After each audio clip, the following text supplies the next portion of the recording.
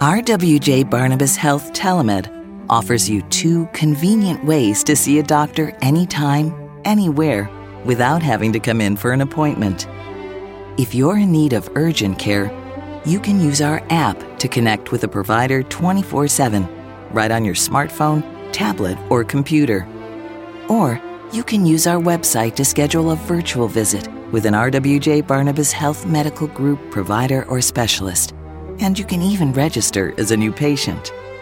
Book an appointment online at rwjbh.org/telemed. Your safety has always been our top priority, and we've taken every precaution. So don't delay your care any longer.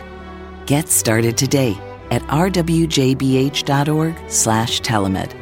RWJ Barnabas Health. Let's be healthy together.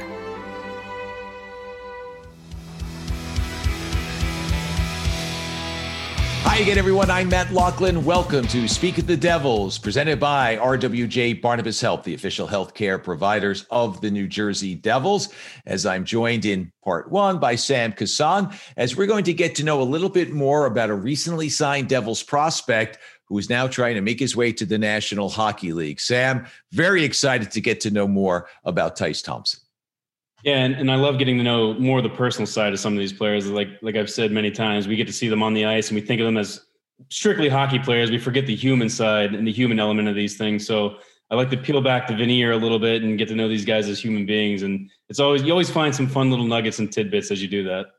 Recently signed after completing his junior season at Providence. He is practicing with the Devils, and he is hoping, of course, that his path continues forward and he plays a long career in the National Hockey League. Comes from a hockey family. His dad, Brent, played in the league, coached along the way in the minors, has been up in the National Hockey League as an assistant, now with the Bridgeport Sound Tigers. His brother Tage plays for the Buffalo Sabres. That's hockey, baby. So let's join Tyce Thompson on this edition of Speak of the Devils. So as we welcome Tyce Thompson to our Speak of the Devils podcast, Tyce, I've got to ask you a question. Your brother is Tage, you're Tyce, 4-letter words that begin with the letter T. Is there a story behind those first names? Because honestly, you're the first Tyce I've ever spoken with. No, there's no real story. I think my parents were just looking in like a baby book and found those 2 names. I think they just must have liked the letter T or something. Well, it fits, that's for sure. And you and your brother have worn those names well. I want to ask you a question about your brother Tage. Of course, plays for the Buffalo Sabres, and the Devils have played the Sabres for a bit now. And in doing some research, it said that he attended 11 high schools. Now, I know your dad has coached, he played, coached, and moved around a little bit, but 11 schools that he went to. Did you attend a lot of schools growing up too, as you followed your dad's career around? Yeah. I went to, I think, 12 schools. So my senior year was my 12th school. And it's just like we moved around so much just for my dad playing and coaching now. So we're always moving, and we don't really have like a home base. Well, listen, you're a hockey family. What was that like, though, moving as your dad kept progressing? Now he's the head coach of the Bridgeport Sound Tigers. As he progressed through his coaching career, what was it like to kind of move from town to town? Yeah, I mean, a lot of people probably will say that sucks, but I thought it was pretty cool experiencing new places. We were fortunate to live in Alaska, which is some place that was obviously pretty neat, and just meet a lot of new people along the way, which was a lot of fun. One last one, and then Sam, you can step in here. What was it like in Alaska? What do you remember from your time there? What was so cool about it? Well, I was there when I was 9 and 10 years old. So just being there and after school, going to skate on the outdoor rinks. Every school had an outdoor rink. I learned how to snowboard there, fish and hike and all that outdoor stuff. So it's just a lot of fun and a lot of new experiences that I wouldn't have had elsewhere. Cool. And going off that, your dad was still playing when you were young. I know you were really young, but do you have any memories? I know that was a real long time ago. You were only 5 when he retired, but anything still up in your brain on that? Yeah, I mean, a couple of vague memories of him fighting, but nothing. I was pretty young, same with my brother, so I don't really remember too much. More so when he was coaching, kind of going down to the rink with him in the mornings and being around the guys and stuff. So I was going to ask if you were a rink rat, because I know a lot of players and coaches tend to bring their kids around the rink, especially on those levels. Were you around the team a lot, or those teams? Yeah. No, I mean, sometimes maybe the odd day we would miss school and go down and just skate with before and after practice and be around the rink all the time. So it was definitely a lot of fun, and probably a reason why me and my brother are both playing hockey today. And was that a lot of, I mean, I don't know what age you were when you put on your first pair of skates. I'm guessing 2 or 3, but it seems like that's kind of in the blood for the families that are hockey people. Is that kind of way it goes for your family? Yeah, exactly. I mean, I think I started skating when I was 3, same with my brother, and just kind of all we knew. I mean, we saw it every day, and it's what we wanted to do. And fortunately, we're both still doing it. So that you always wanted to be a hockey player? You don't want to be a professional snowboarder or anything like that? No. A professional golfer? Nothing else entered your mind? I mean, golf would be nice now, but no, I think it's a little late to try to make the tour. But no, I mean, ever since a young age, me and my brother both wanted to be hockey players. And I mean, we still do. So. And has your dad coached you at all? Obviously he was a coach, but I'm sure he's giving you some pointers growing up. But what's it like having a dad that not only played in the league, but also is a coach of other players, but also helped you in your maturation too as a player? Yeah, it was huge. I mean, having him there the whole way, whether it was coming out for our practices to help out or in the summer skating us. He still skates us in the summer. So no, it's just like showing us different tips while we're on the ice, and kind of seeing how he has been through it and what he's seen other guys go through has helped us in our maturity. Does he skate you pretty hard? Yeah. No, they're not easy. At all? No. Well, dads are that way, and that's that fine line, dad, coach, but he's got the experience, and he played in the league, as Sam mentioned, played just under 200 games in the National Hockey League and has played an awful lot of pro hockey. Do you ever look up his fights? Do you ever go to like hockeyfights.com and check out some of the fights that your dad was involved in? Because that part of the game has just about died out. Yeah, no, I mean, occasionally I'll go on YouTube and look at a few fights, but not too often. Maybe when I was younger, I looked at more of them. But no, sometimes they're fun to watch. Like I said, it's a bygone era, that is for sure. All right, so moving on to you. What was the decision to leave Providence after this year and begin your pro career? Why now? Why not wait? You could have waited another year, gone back to Providence for your senior year. Yeah, I mean, there's definitely a lot of thought about it, whether I stay or leave, but I just felt like it was the right move to make. I felt I was ready to make the jump to pro hockey. I enjoyed my 3 years at Providence, the coaches there and the team, but it was just felt like it was the right time to make the switch. What made it the right time this year, as opposed to say after last season, maybe when you had such a brilliant year as a sophomore? This year was good, don't get me wrong, but everything was going right, and maybe you could have begun your career last year. Was there something you wanted to do at Providence, whether it's with the team, advance in the playoffs, or just physically you wanted to mature a little bit more? Yeah, I mean, there's a lot of different reasons. One of those getting bigger and stronger. I thought another year would have been best for my development. It's never a rush. It's probably better to take more time than less. And I figured going back would give me some more time working out a lot during the year, put on some weight. And also, we hadn't won there yet. So going back, another chance to win. And this year it obviously didn't go our way. But no, there's a lot of different situations. I was put into a leadership role this year. So just a lot of things that kind of rounded out my overall game that I wouldn't have had if I left after 2 years. And you mentioned beforehand about following the Devils' plan. And I know just from working with Tom Fitzgerald, Dan McKinnon, those guys, they never like to rush prospects. And they always have an idea when they get a guy, whether he's 2 years down the road, 3 years down the road. When you got drafted, did they kind of map that out for you? Like, we see you playing 2 more years in college and then kind of making the jump to here? Because I know they've worked with a lot of guys on the various levels of that development program. Yeah, being drafted in 2019, it was my 3rd year of eligibility, so I was a little older than most of the kids in the draft. So I think out of the draft, I think my turning pro would be sooner than a lot of those kids just for my age. So I knew maybe 1 or 2 more years. But no, I think we all kind of figured after my junior year would be when I would be leaving.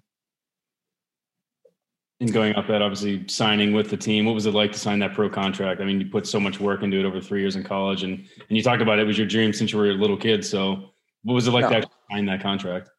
Yeah, it's definitely special. It's not fully my dream. I want to get into the NHL and be regular and play and eventually win the Stanley Cup here. So, that's my main dream, but to sign it, know that you're one step closer. It was really cool. And a good moment for me and my whole family. Just to know that all the hard work is finally paying off. I want to move back just a little bit and roll back the curtain a few years, if you will, roll back the time machine.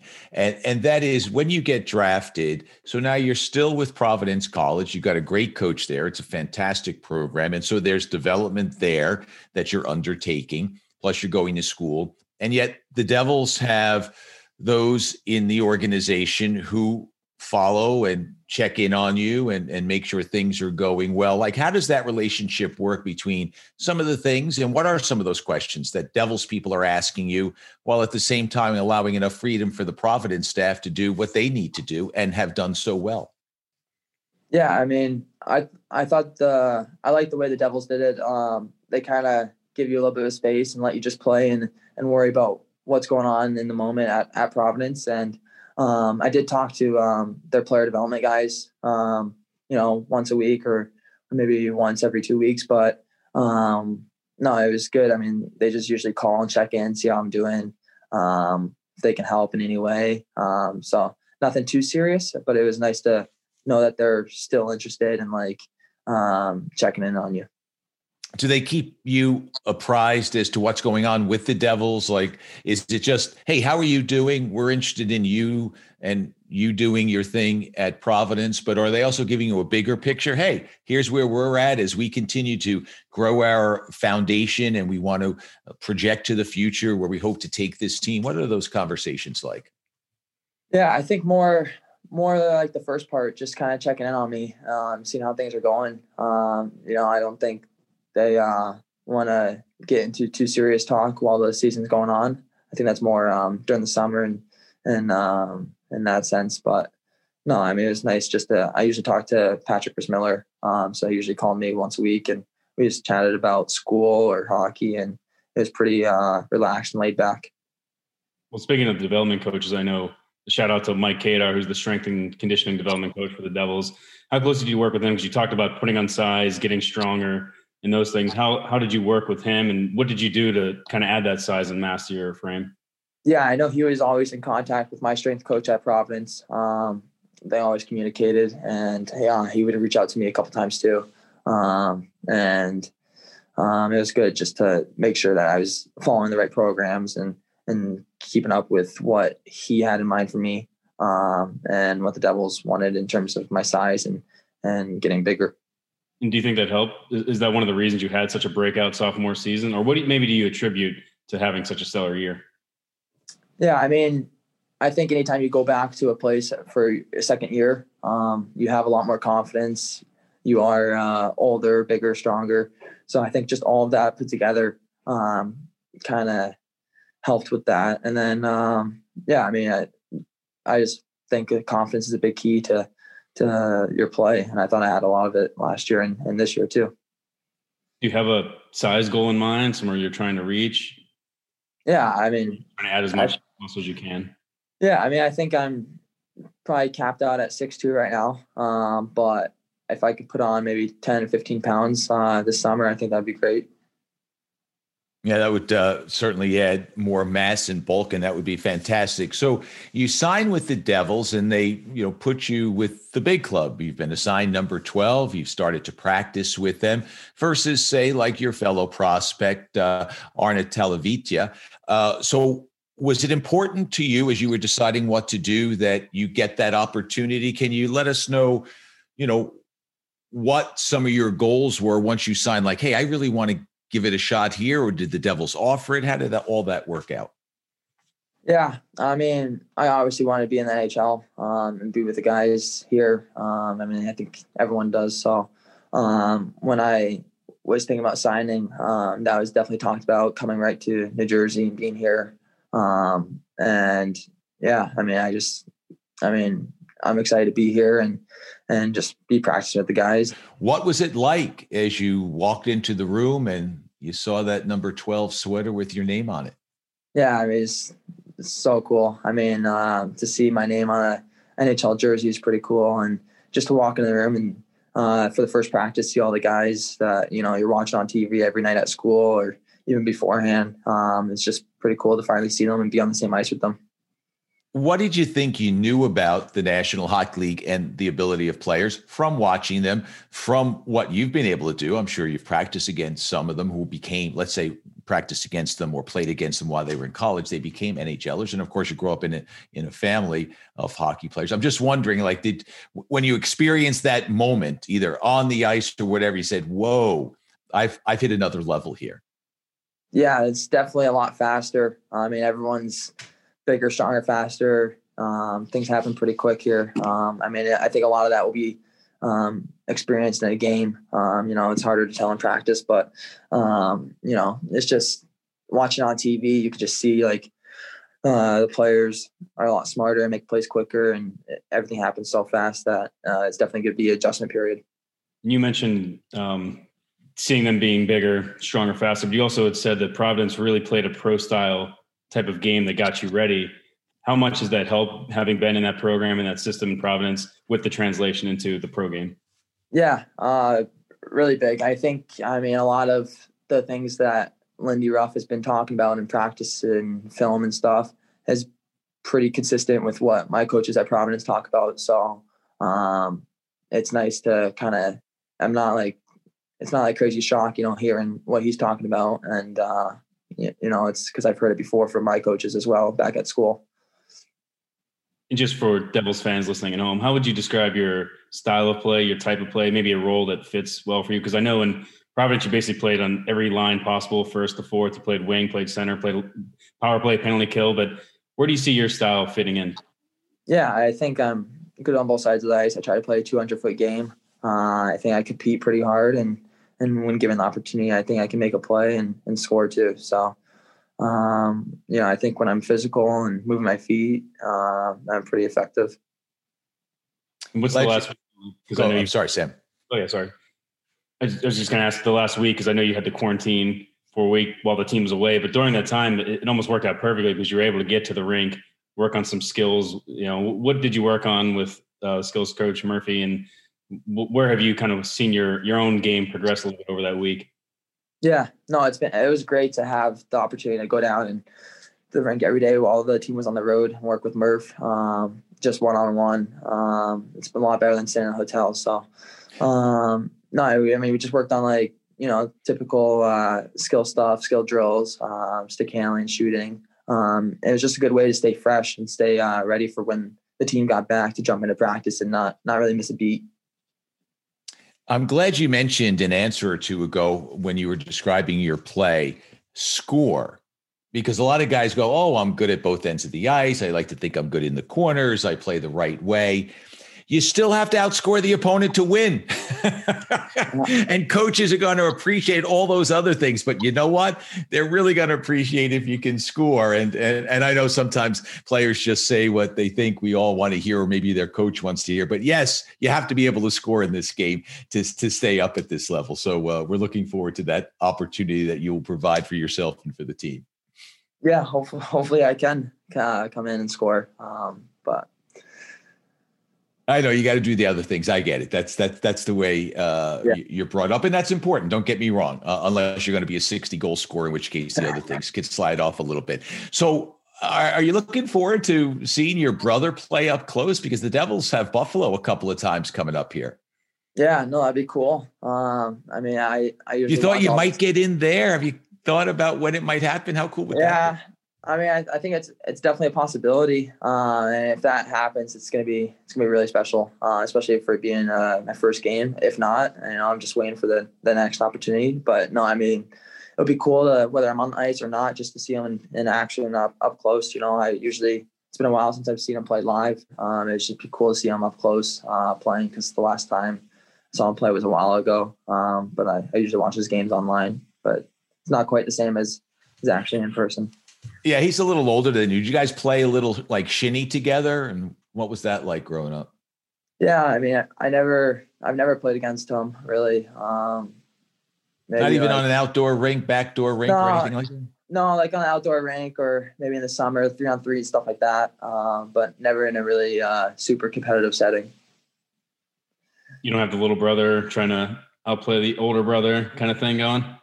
No, we do. I mean, we're competitive within each other, usually trying to outnumber or outdo the other one. But nothing, not like any 5-on-5 game against each other.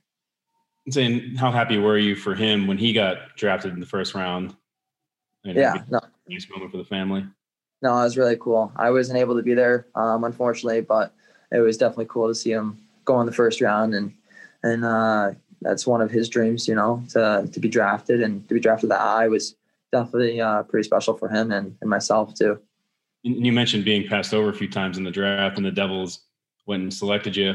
I mean, how did that feel? I mean, is there a little bit of a part of you that wants to prove to these teams that they made a mistake by passing on you? And I guess maybe there's a little fire in your engine for that? Yeah, 100%. I mean, the Devils, took a shot on me my third year of eligibility. So I felt, loyal to sign with them and to prove everyone else wrong. And that I could play at this level, and hopefully I can. Was there ever any part of you that thought maybe this wouldn't happen? I mean, when you get past in the draft, it's probably not, good for the confidence. Yeah. I mean, obviously when you go through the draft twice, you think maybe you'll just go free agency. And kind of my year at Providence, I was kind of just, thinking about, I'll probably be a free agent. I wasn't really thinking about the draft too much, like the previous 2 years. And of course that's the year that I got drafted. I wasn't really worrying about it. So it just kind of happened. It's got to be extra sweet getting passed over 2 years. Now you're this close to making it into the NHL. I bet that's got to be a little extra sweet for you. Yeah, it's definitely rewarding to know that a team likes you to take you in the draft. But the draft's not everything. There's a lot of free agents that sign and end up making it. So I was willing to go that route. But fortunately, the Devils picked me up, and I'm happy to be a part of their organization now. You're saying, well, for a doubt in your mind you would be here. What was that? There's never a doubt in your mind that you would make it here? No, I felt pretty confident that eventually I would make it to the NHL, and hopefully that day will come soon. And there is a history of New Jersey Devils players signing as undrafted free agents. Not that you have to worry about that, but you're right. And those players went on to fabulous Devils careers. So yeah, there is no question that is a route to the NHL as well. Hey, last couple from me, and we've talked about your dad and your brother. How about your mom? Tell us a little bit about mom and, the role she played in all this. Hockey, obviously a huge part of the family. Tell us a little bit about your mom, Kim. Yeah, I mean, she's from Arizona. Her whole family's from Arizona, so not really a hockey hotbed. Right now, it's kind of picking up a little bit. But no, I mean, she was unbelievable for both me and my brother. Trying to juggle both of us, go to tournaments, same time but different places. Maybe it was sending me off to with a family to go to Chicago or something, and my brother somewhere else. But no, she'd stay in hotels and driving all the time. So she was great. Did she know anything about hockey, or has she learned a great deal along the way? I think she learned a lot along the way, even before me and my brother were born, being with my dad. But no, in the beginning when we were a lot younger, she definitely learned a lot being around us, and now she's actually pretty knowledgeable. Was she an athlete? Is she an athlete? She's athletic. She never really played any sports though, growing up. Well, we look forward to meeting your mom, and that'll be a special moment when she can watch her two boys play in the National Hockey League. What do you do for fun besides hockey? Yeah, for fun, I like to go to the beach, play golf, watch movies, play cards. I feel like I'm pretty active. I don't really like to sit around too much, so whatever gets me moving and not in the house. So you're Binge watcher? Anything that you're watching now? No, not really. I mean, white collar a little bit, but again, I don't love to just sit around and watch TV. I like to get outside and do stuff. So, any musical tastes? Favorite bands, favorite styles? Yeah, probably country is my favorite. I like EDM stuff too, like Avicii, but no, maybe like Kane Brown's probably my guy. Do you play any instruments? No. I played the trombone back in middle school because I had to, but that was it. Did you pick the trombone? Or yeah. It was like that or the flute. So I picked the trombone. so my choice, I guess. If we found a trombone, could you still play a note or two that would make it sound like you know what you're doing? Yeah, I don't know. I usually just look to the kid on the left or right of me and try to copy him, but I wasn't that good. Well, you found your calling in hockey. Let me ask you this then. So what's the key to getting a good note out of that trombone? I mean, that wind's got to go through a lot of metal before it comes out and makes a sound, doesn't it? Yeah, I don't think you want to. Yeah, I mean, I'm probably the wrong person to ask. I really was not that good, but I just kind of move the slide up and down, and hopefully it hits the note. I would be great faking it, just doing this a lot. Yeah. I know you mentioned that you want to finish your degree, obviously at Providence. I don't know if I have this right, but it's a business economics major. Is that accurate? No, it's not. I switched it after my freshman year to social science, and I have, I think, after this, I'm taking classes right now still, and after this semester, I'll have I think 8 or 9 classes left to take, which isn't too bad. I'll just chip away each summer and eventually get the degree. All right. Well, that ruins all my business economics questions. So social science. Yeah. Providence website lied to me. But why social science? What was the interest there?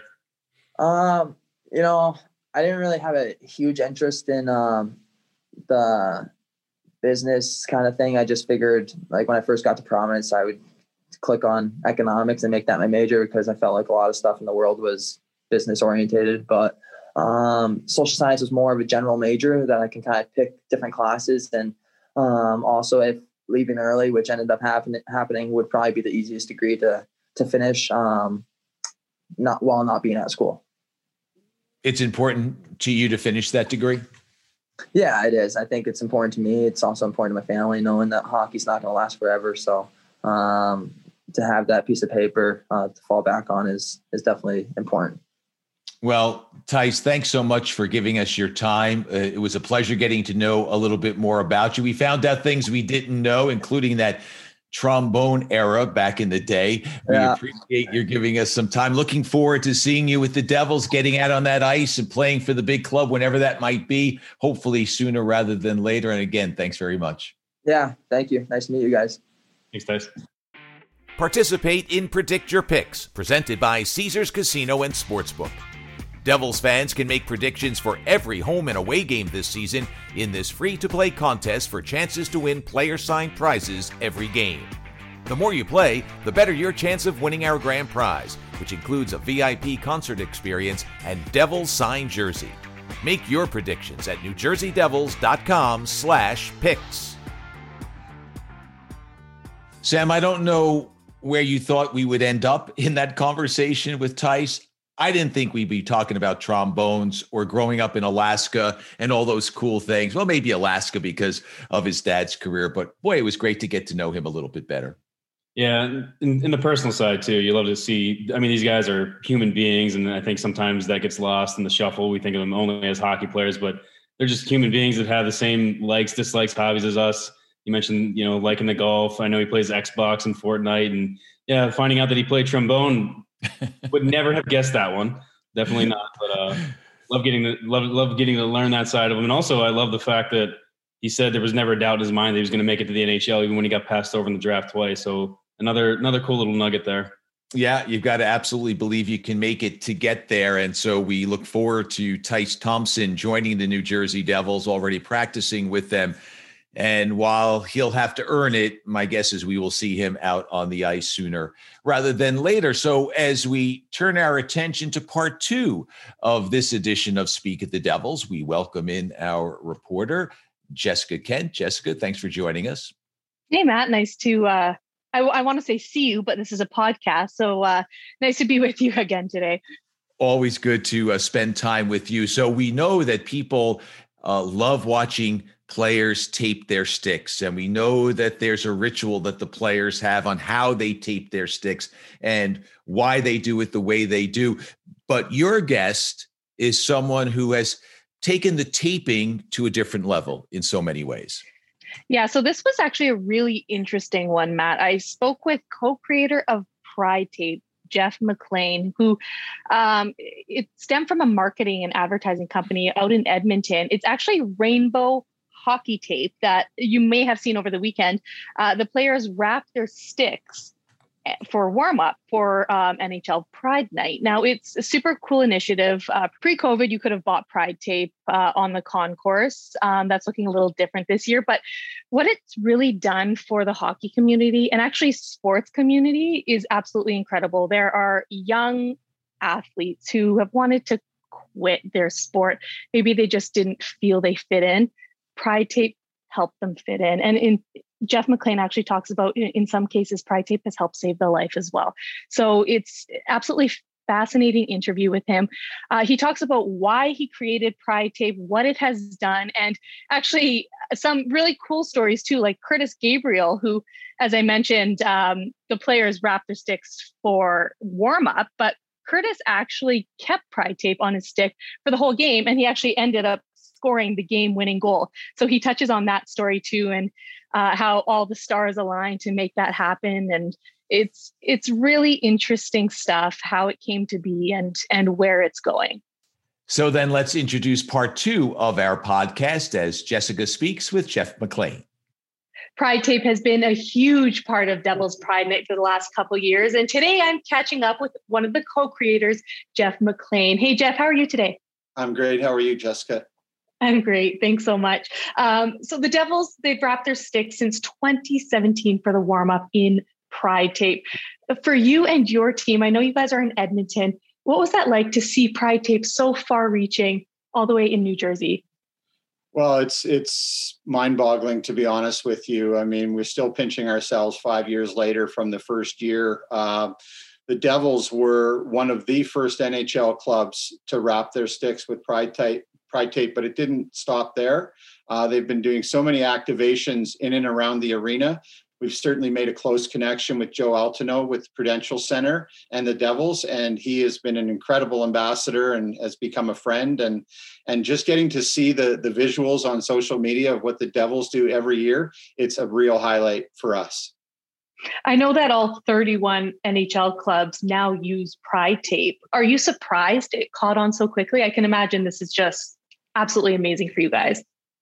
Absolutely. Yeah, no, I like I said, I mean, we just pinch ourselves continuously. We try and get out to one game and see a different arena every year. I mean, obviously COVID's put a little bit of a damper on that, but we're excited. I've talked to Joe with the New Jersey Devils, and because of everything they've done, we certainly have Joe and the Devils on our radar to get there. We're up in Canada in Edmonton and Vancouver, but we want to cross the border and see a game somewhere in the US, and the Devils are right at the top of our list because we've made these close personal friendships with people with the clubs and now even all 32 clubs with Seattle. Seattle has been using the tape even before they had the name of their team and the colors and their jerseys, et cetera. So it's just taken off. But I think what's helped is, certainly the strength of our friendship with the NHL and all the individual clubs. And what happens is that they share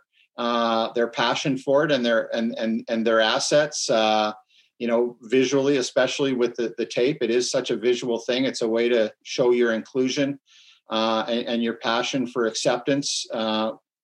From the team's perspective, and other teams see that and they want to do something as well. So it seems to be an amplification effect, and I wouldn't call it one-upmanship. I'd say it's certainly sharing the opportunity to really make a difference in each one of the communities where the teams live. So we say it was born in Edmonton but raised in New Jersey, and or raised in Carolina or San Jose or you name it. But everybody has taken this on very personally and made it a much bigger thing in their own communities. And we just get continually blown away by the photographs that are sent to us and the letters and how much it means to certain people. I sometimes think that we benefit from it personally a lot more than the folks that see those messages of inclusion, because it just really makes us feel good that we're helping out. And it's all thanks to the amplification of the clubs.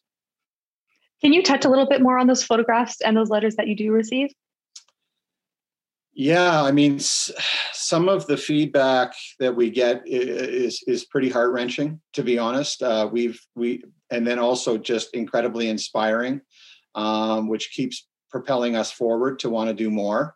Not only within hockey, but the NHL has connected us with baseball and lacrosse and other sports and other parts of society. But we've received messages from coaches, officials, hockey parents, and even leagues and teams where, there is an individual, a young person just not feeling safe in the culture of hockey or within the locker room space and wanting to get out of the sport and even going to the extent of wanting to commit suicide, and then having, people find out about that, thankfully, before that happens. And then teams will reach out and say, can we get some pride tape to show our teammate that he or she belongs in the space and we love them. And it's, that happens. I've done some situations where I've driven in the winter across the prairies and hand delivered some tape to some teams who needed it for a teammate.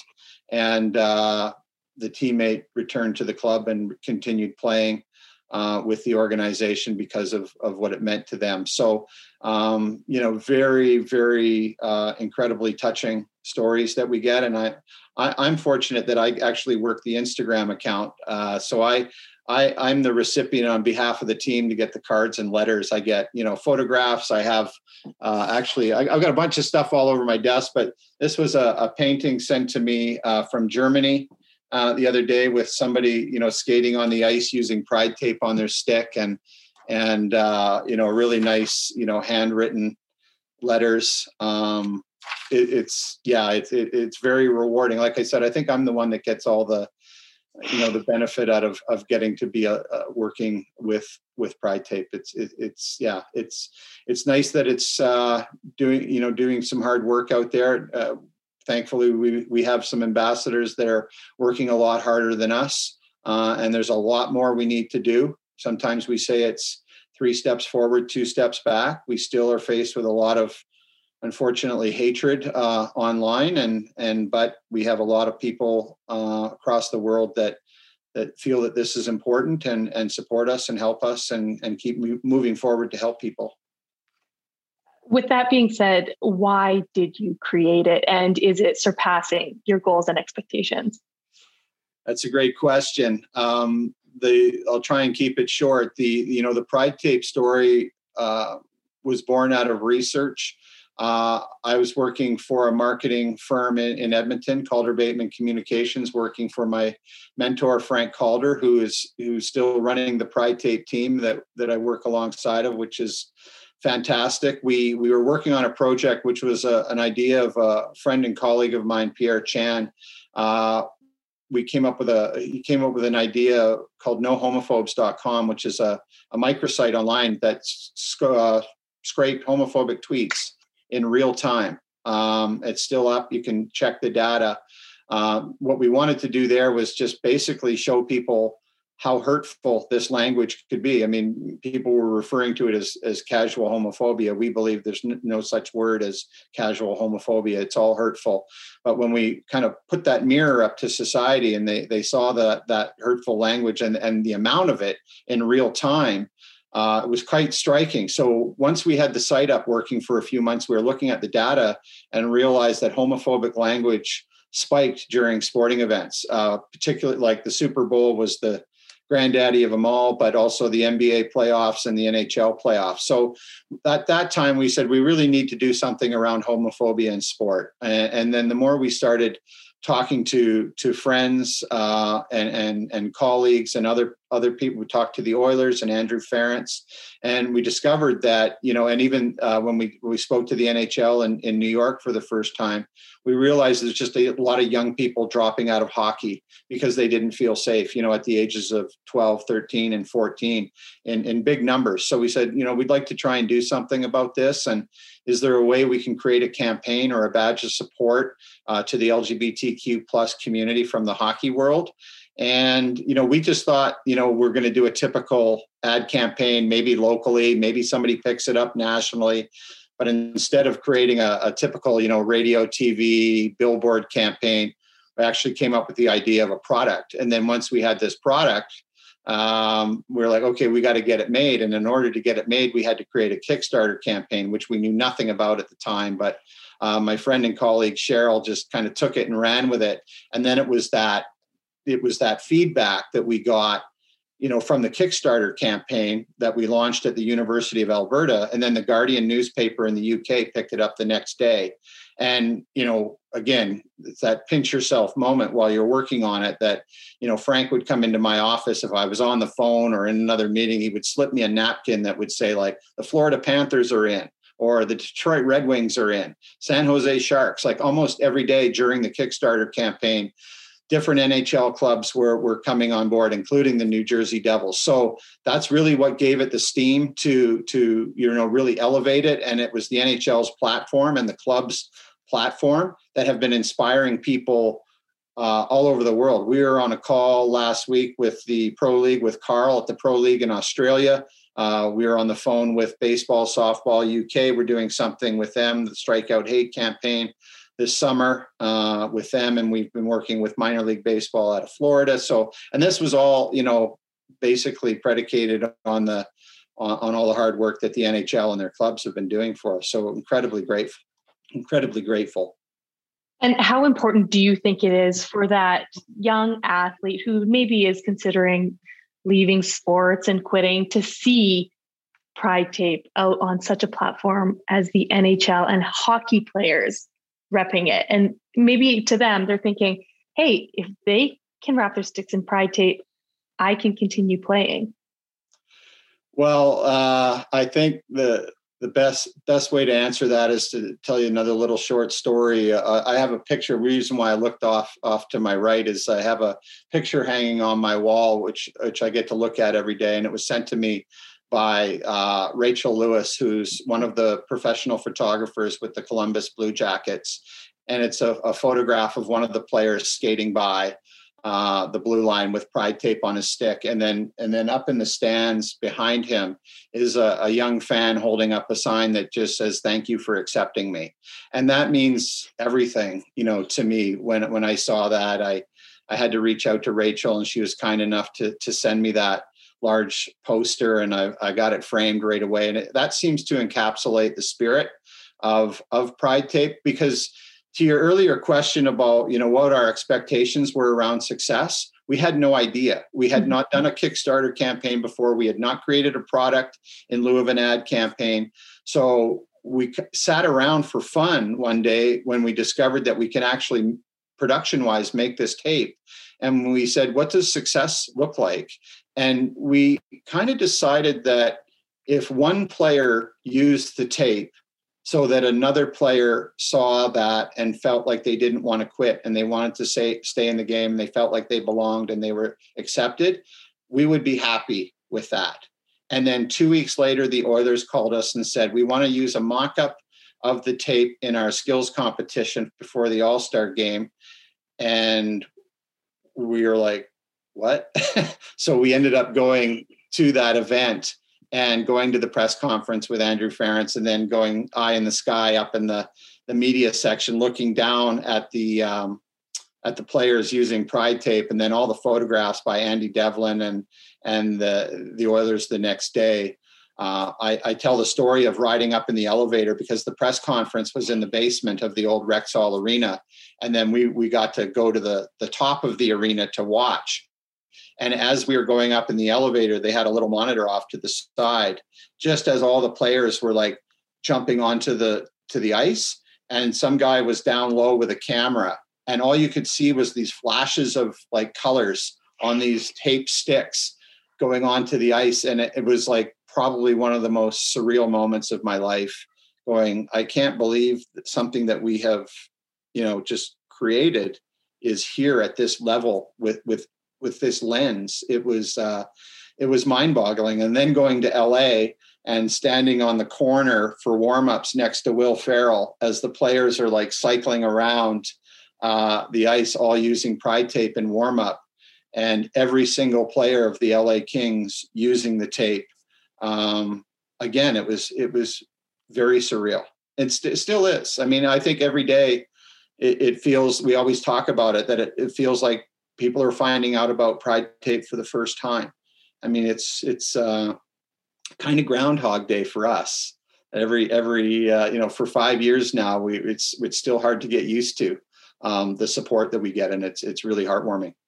That's absolutely amazing. Now, I'm going to let you tell this story because this is your experience, but let's talk about Curtis Gabriel. I know that players wrap their sticks for warm-up, but he actually kept his tape on the stick for the whole game, and he actually ended up scoring the game-winning goal and then later auctioned it off as they do. Tell me a little bit about that and what that did for Pride tape.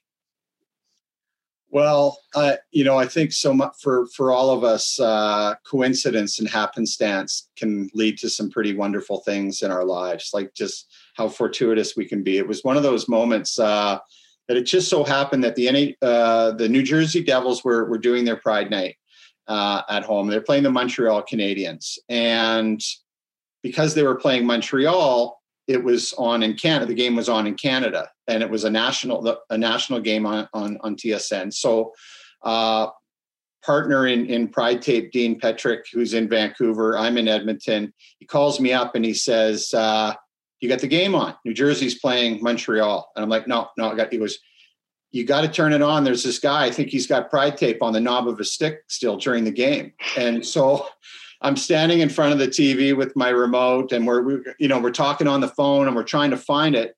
And then he scores the winner. And I'm like trying to freeze frame, take pictures, talk on the phone at the same time. We're freaking out. And sure enough, it was Curtis Gabriel scored the winning goal. And he still had his Pride tape on his stick from warmups. And as we, later, got to become friends with Curtis and hear the story, it was much like ourselves, where it was all just happenstance. Like the fact that it was on television, the fact that it was on not only in the United States and New Jersey area, but in Canada as well. He played Montreal. He kept it on the stick. He scored the winning goal. It was just all of those pieces falling into place was magical, because he told us later that his phone started blowing up after the game about what's this with the tape. So, that's when the NHL called and said, we want to talk to you and Curtis about this and the motivations. And Curtis, had his reasons for leaving it on his stick. And it's actually written up in Firefly's book of the 100th anniversary of the NHL. They did 2 editions with Pride tape stories in both, where they talk about how we came up with it, and then in the second one they talk about Curtis's story. So it's just fantastic. And then from there, meeting Curtis out in Vancouver again by happenstance, happened to be in town there for the Canucks Pride game when New Jersey came into town, and we connected.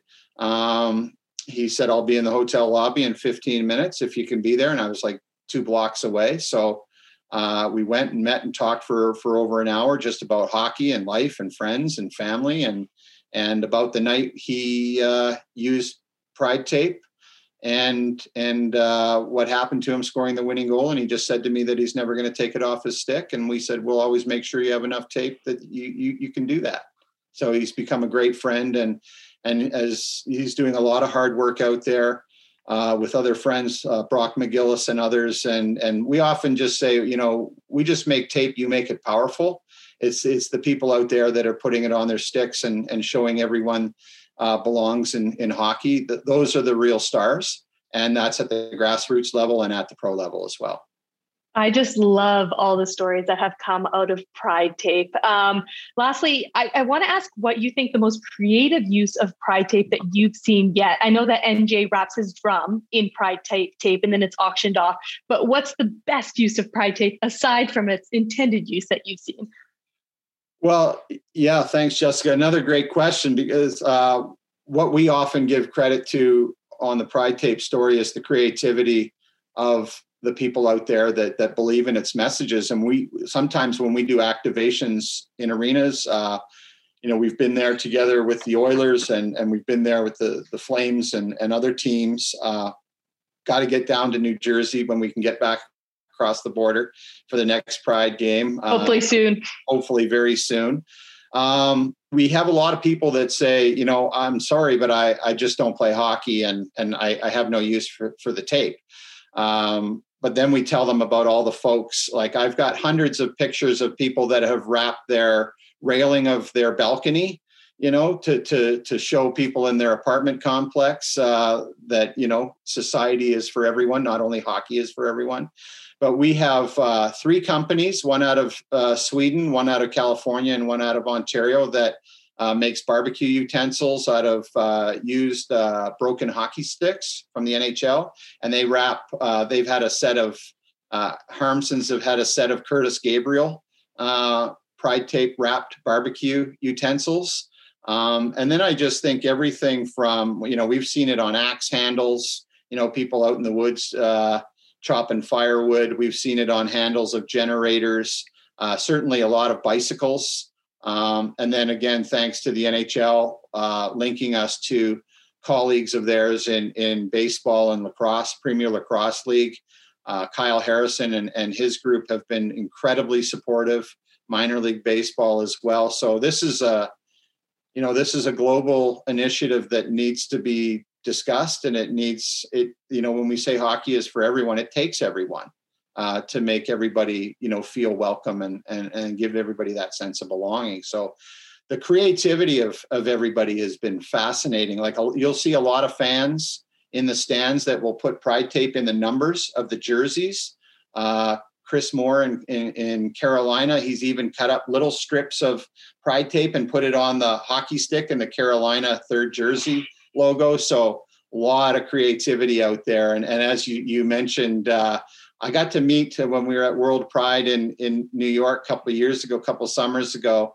I got to hang out on the NHL bus with the New Jersey Devil. So, we became buddies and certainly got my picture taken with him and his Pride Tape wrapped drum. And that was a huge highlight as well. So what all the mascots have done has been very clever and creative as well. But again, we just make tape, you make it powerful. So it's the creativity that has taken this to another level.